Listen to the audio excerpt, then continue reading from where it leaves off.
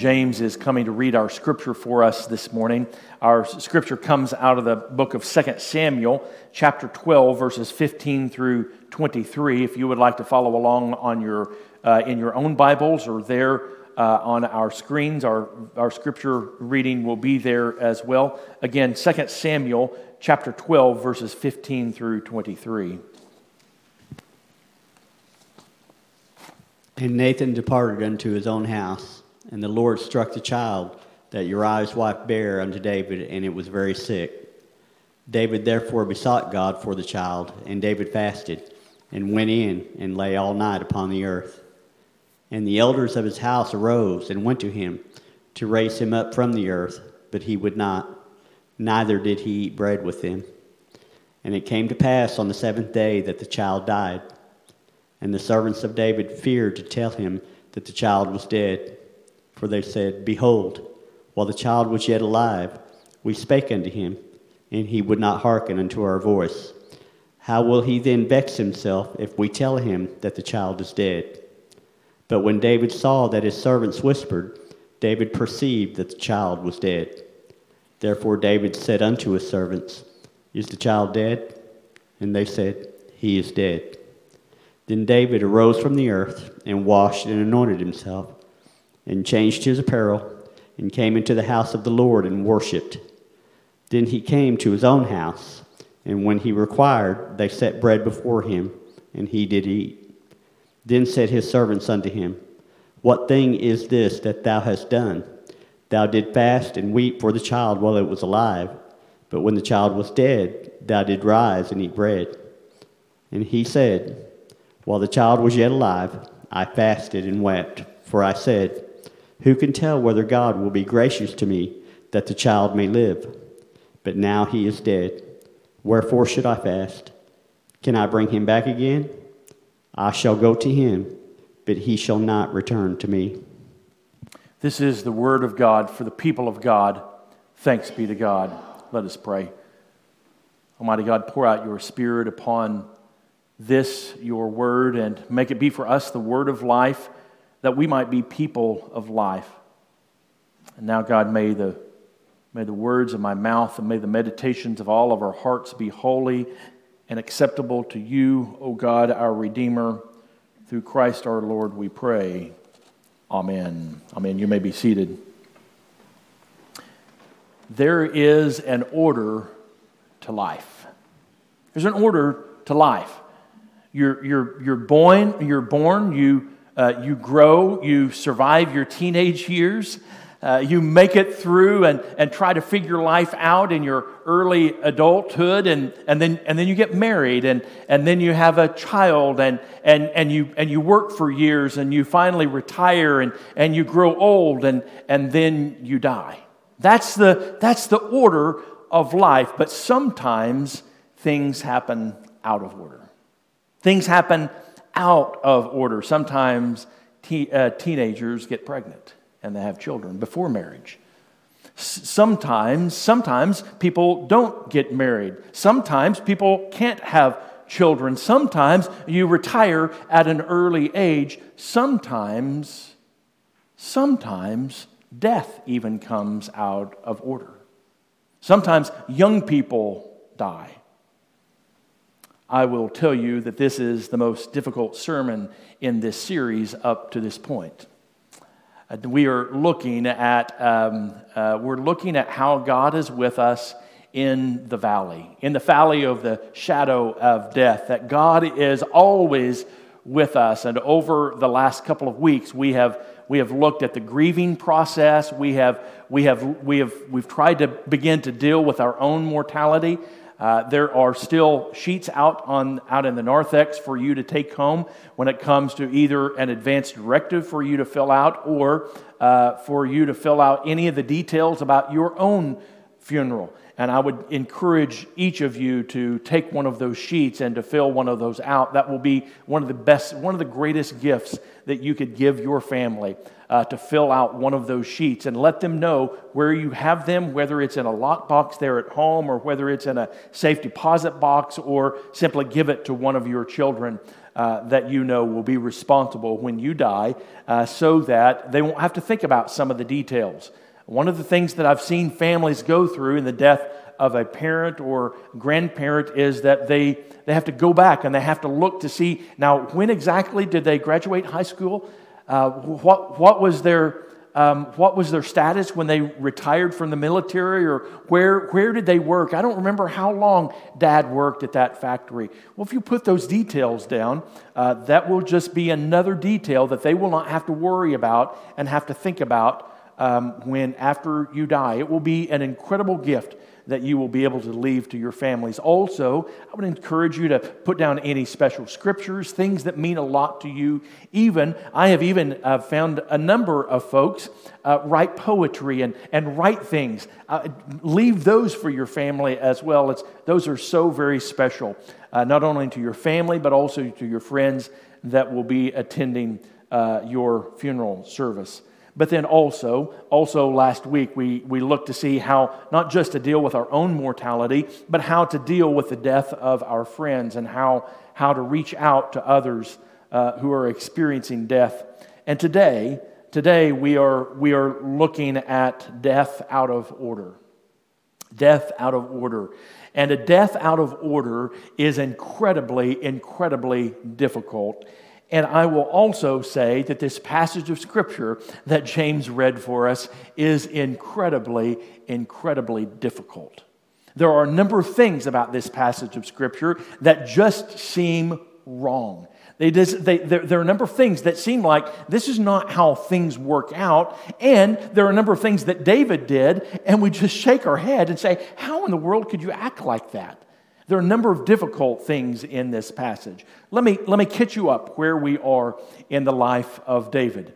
David had been anointed as the king of Israel to this point, and he had many, many conquests. In fact, he was an incredibly successful king of Israel in this united kingdom. Both the northern tribes and the southern tribes, they all united under the kingship of David, and he was an incredibly popular king. He had been incredibly popular even since he was a young little boy, when this young little boy, David, defeated the giant Goliath.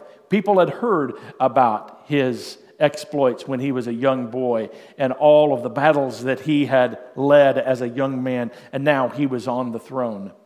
And one day he was at the top of the palace, and he peered down over the city, and he saw this beautiful woman bathing on the roof of her house. That was typically where the baths were, on the roof of the house. Well, there have been lots of suggestions why David was up there. There has been lots of suggestions why Bathsheba was up there in the daytime that would allow someone to see her. But indeed, David saw her, and she was a beautiful woman.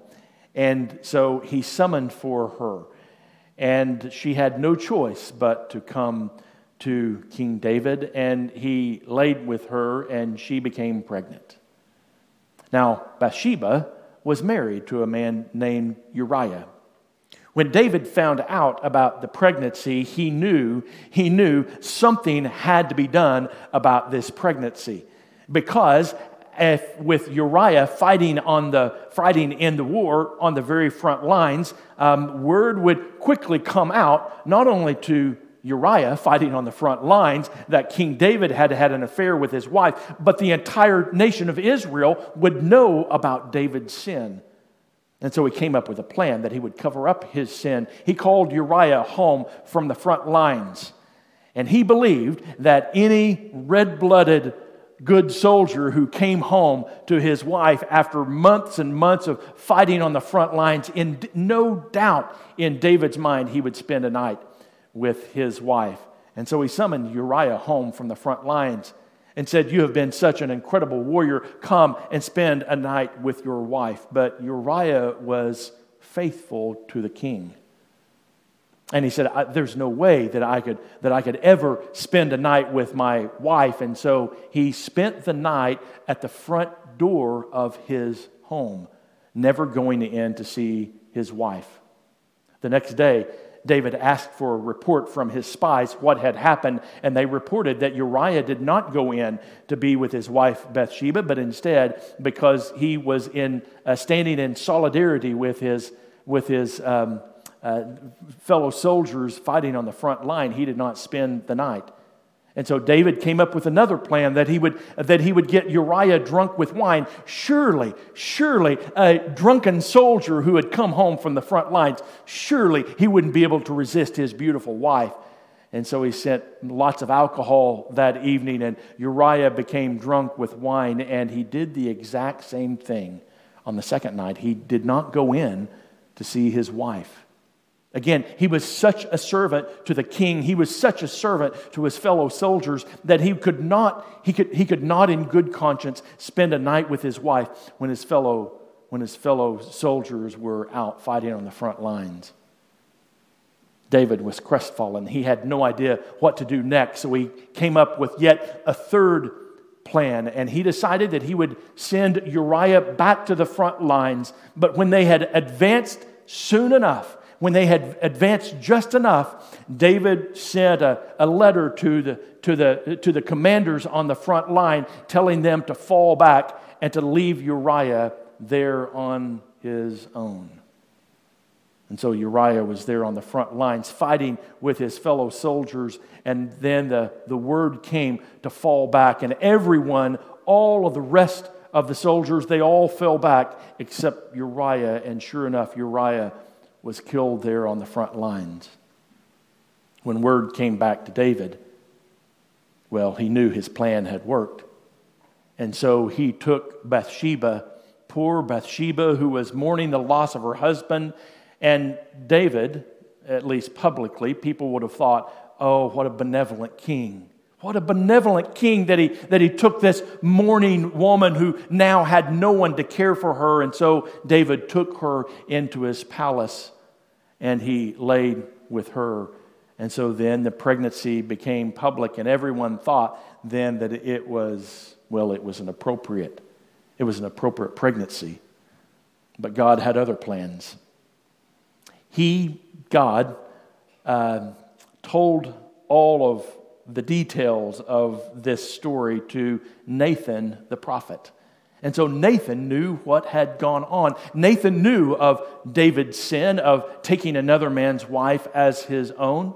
Nathan knew of David's sin of sending Uriah to the front lines and falling back and making sure that Uriah was killed on the front lines. And so Nathan came before David and he confronted him about his sin, and he said, God's judgment is upon you.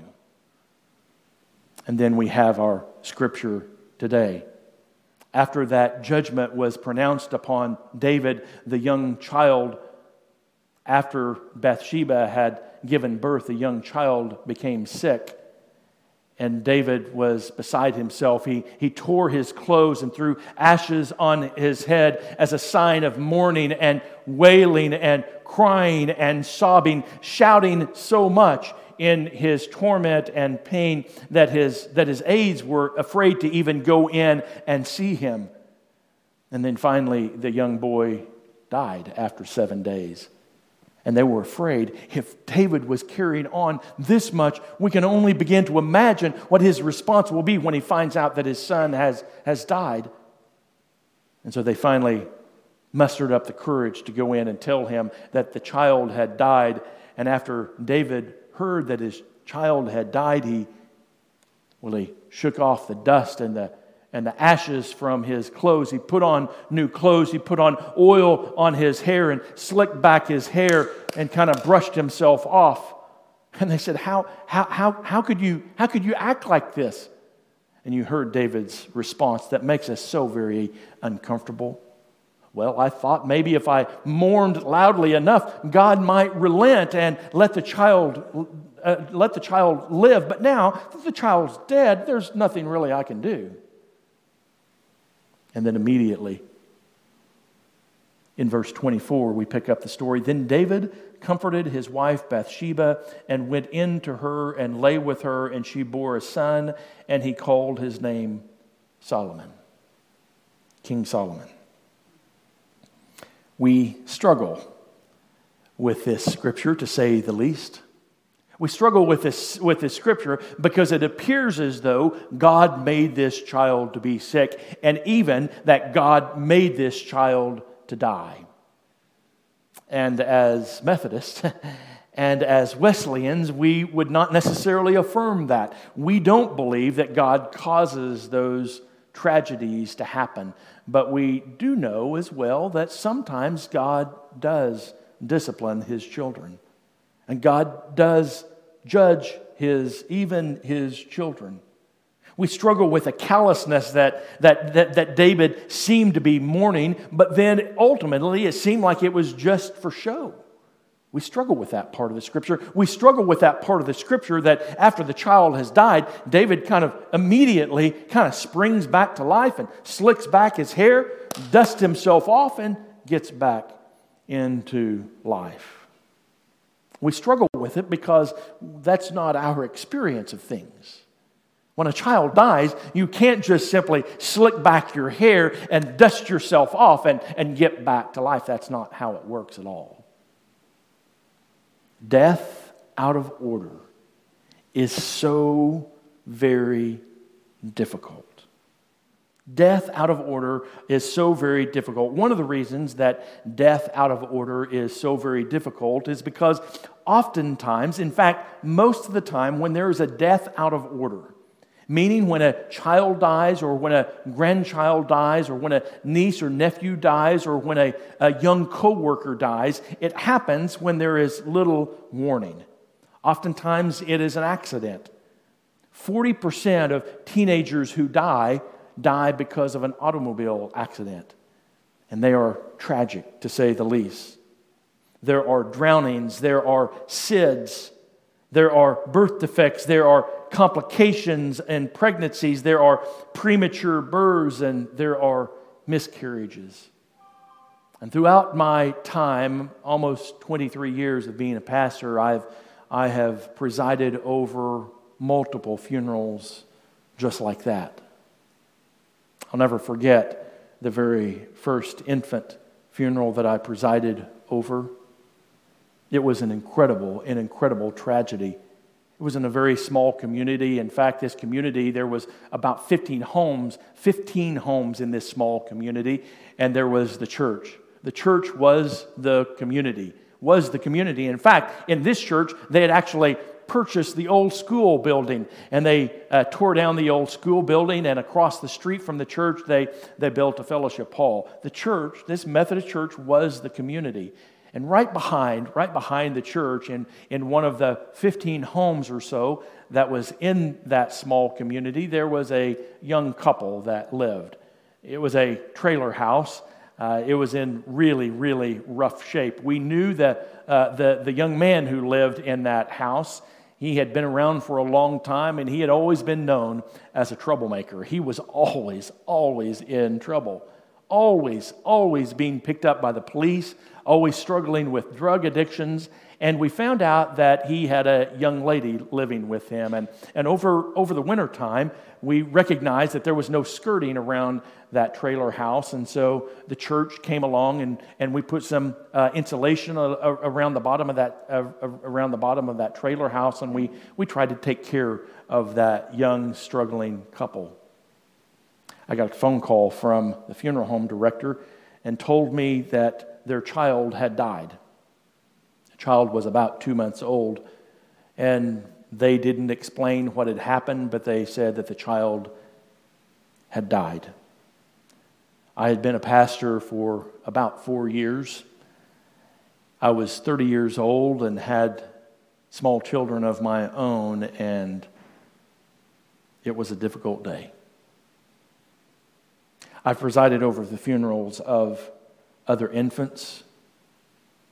I have presided over the funeral of young family members, my own family members, my wife's family members. I presided over the services of young teenagers who were killed in automobile accidents. I have presided over the funerals of Sunday school classmates of mine who died tragically. One of the things that, again, that makes these deaths so very difficult is that we don't have a chance to say the things that we want to be able to say. Do you remember last week when I talked about those 4 things? Those 4 things that comes from the book that entitled 4 Things. The book was written by a hospice doctor and chaplain. And the 4 things, do you remember what they were? The 4 things that we need to say. We need to say, I'm sorry. We need to tell our loved ones, I'm sorry. We need to say, I forgive you. I forgive you. We need to say, thank you. And we need to say, I love you. And so we recognize that when there's a death out of order, typically we have not had the opportunity to say those things. When we know that it's an older adult, especially an older adult who is in poor health, we'll make sure that we go out of our way to say those 4 things. Friends, I would encourage you to say those 4 things not only to those who are older than you, but I would also encourage you to say those things to your children and to your grandchildren. Tell your children and grandchildren, I'm sorry. Tell them, I forgive you. Tell them, thank you. Tell them, I love you.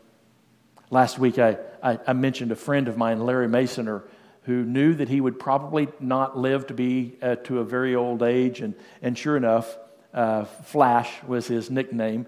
Flash died 18 months ago, and he was in his mid-60s. And he was always very sure that every time he talked to me and others on the phone or in person, every single time he said, I love you, man. I love you. And that was an incredible lesson. That was an incredible lesson for me. One of the things about death out of order is that we often don't have that opportunity to say goodbye. In our book of worship, in our United Methodist book of worship, I often use the book of worship whenever I preside over funerals. Listen to this prayer that they have given to our church has given to us in the midst of an untimely or a tragic death. Listen to the words of this prayer. God of us all, we thank you for Christ's grace through which we pray to you in this dark hour. A life we love has been torn from us. Expectations the years once held have vanished. The mystery of death has stricken us. O God, you know the lives we live and the deaths we die, woven so strangely of purpose and of chance, of reason and of the irrational, of strength and of frailty, of happiness and of pain. No mortal life you have made is without eternal meaning. No earthly fate is beyond your redeeming. What beautiful words. What beautiful words. And often, as I have prayed that prayer during a funeral, I have indeed prayed that God would bring comfort to those family members in attendance. You know, oftentimes as well, after the death of an untimely death, a death out of order, no one knows what to say.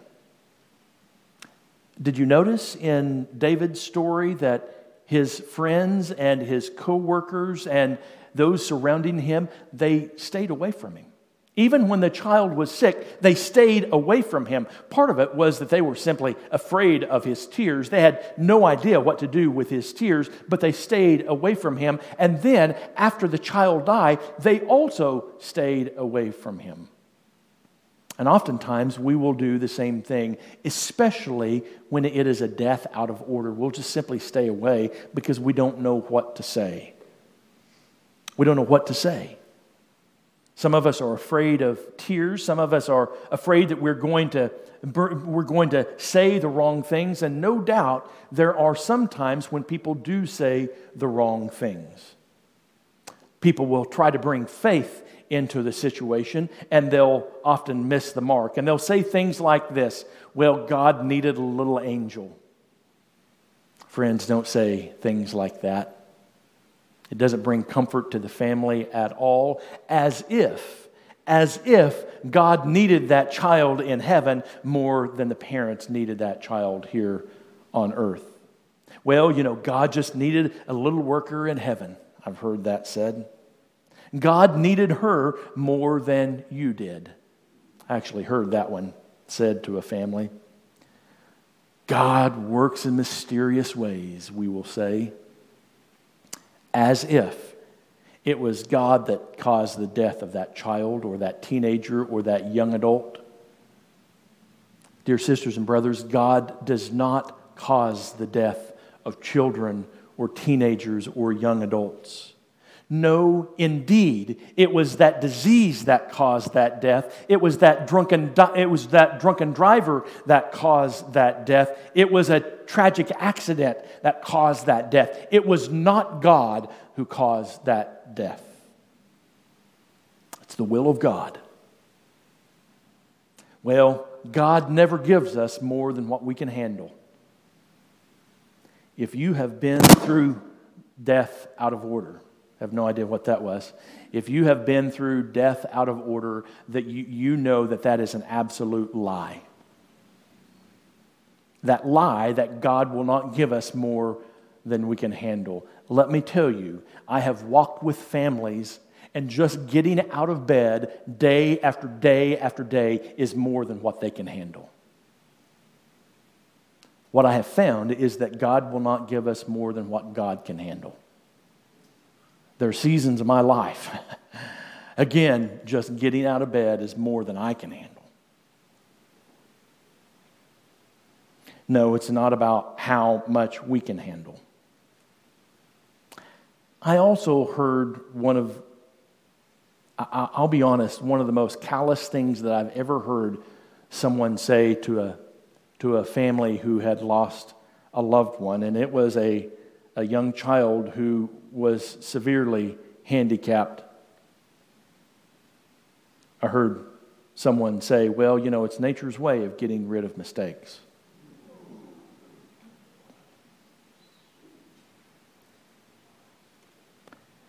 Well, there are more children where that came from. David acted that way. Well, you know, I guess I'll just have another one. Let me tell you, no child will be able to replace the one who has died. No child will ever be able to do that. But there are some things.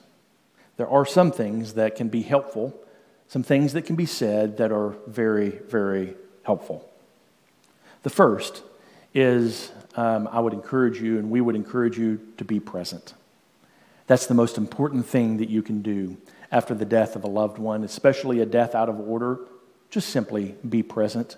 Be present with that family member. Be present with those parents. Be present with that grandchild or that grandparent. 82% of those who were polled after the death of a loved one said that they found great comfort when friends visited.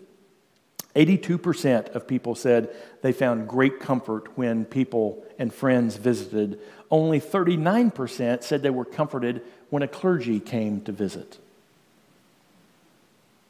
And what that means is that you are way more important than I am after the death of a loved one.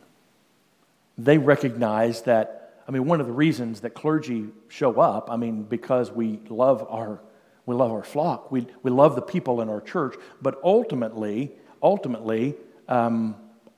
we're paid. That's our job.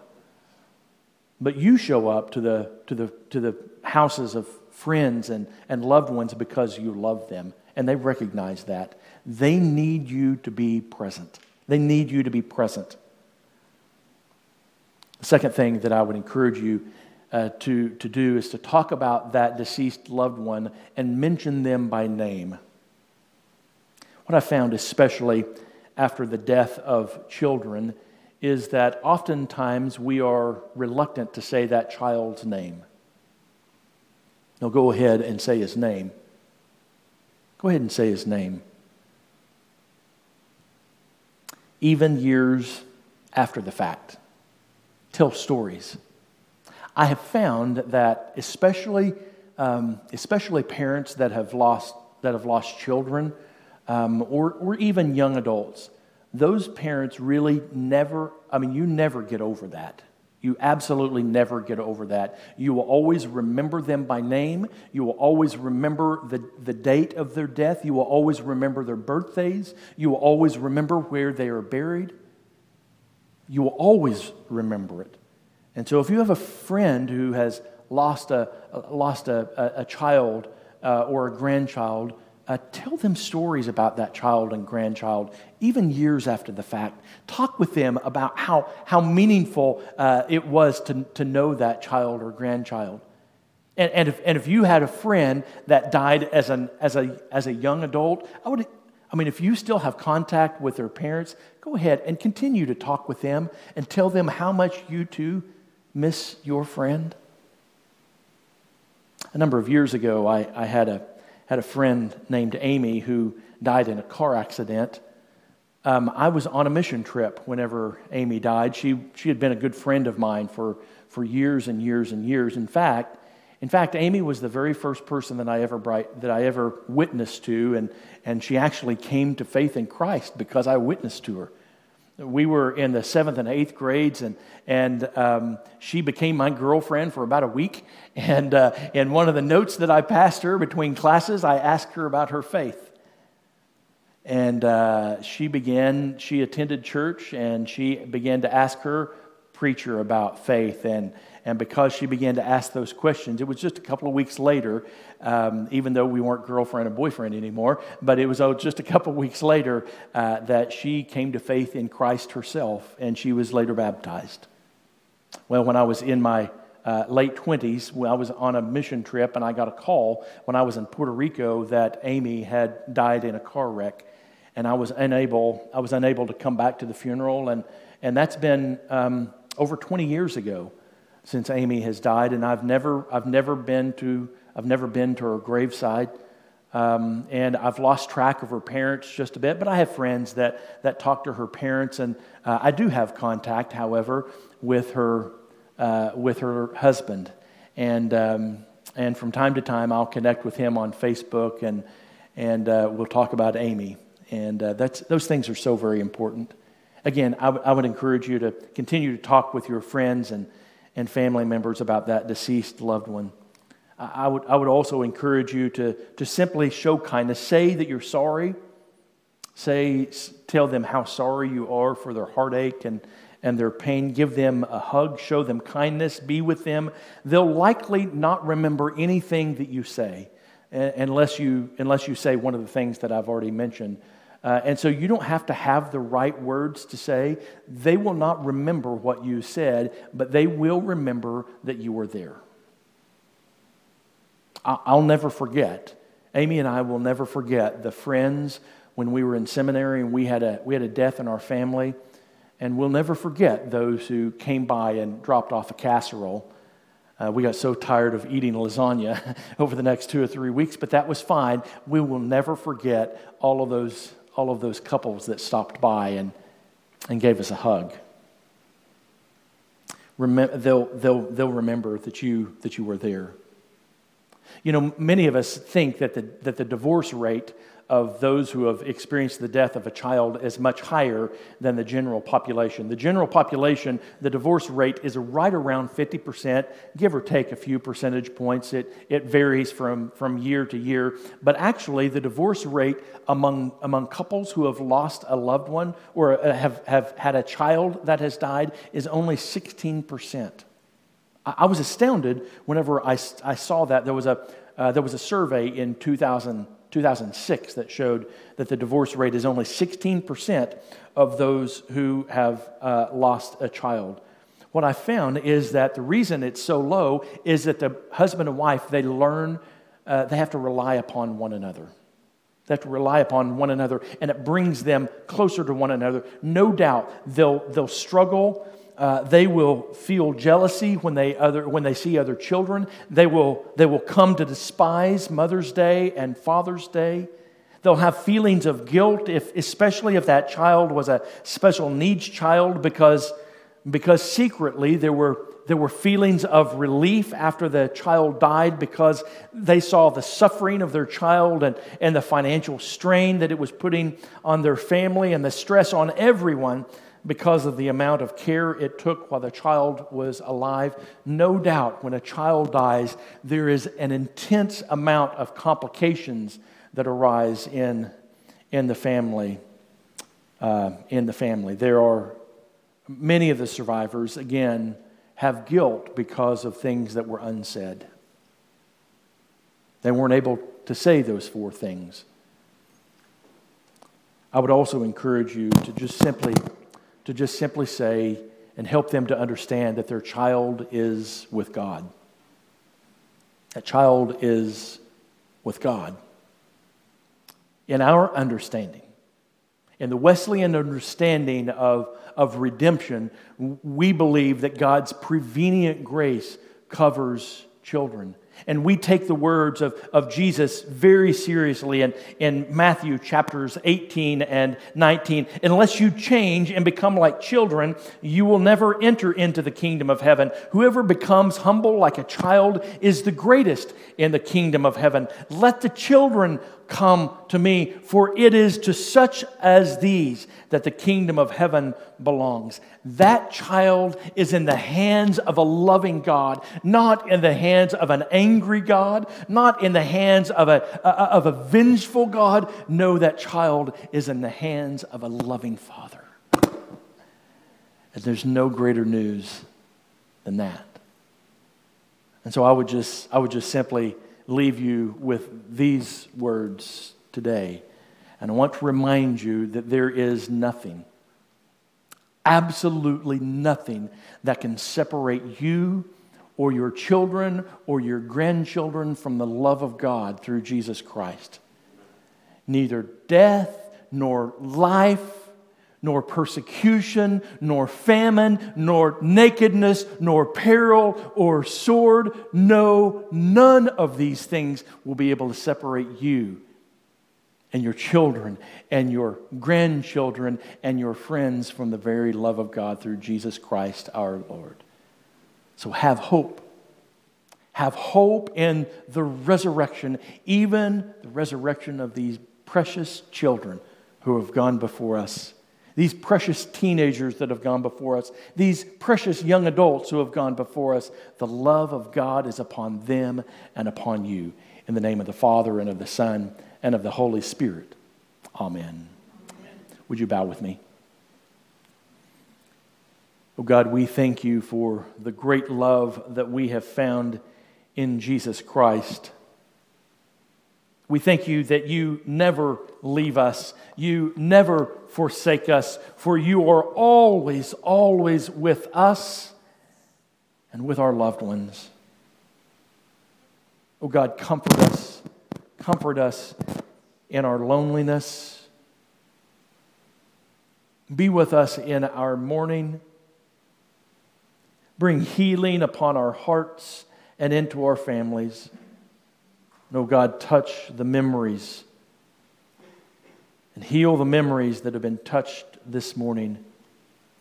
Come and do your work in our midst. Oh Lord, we pray. Through Christ. Amen.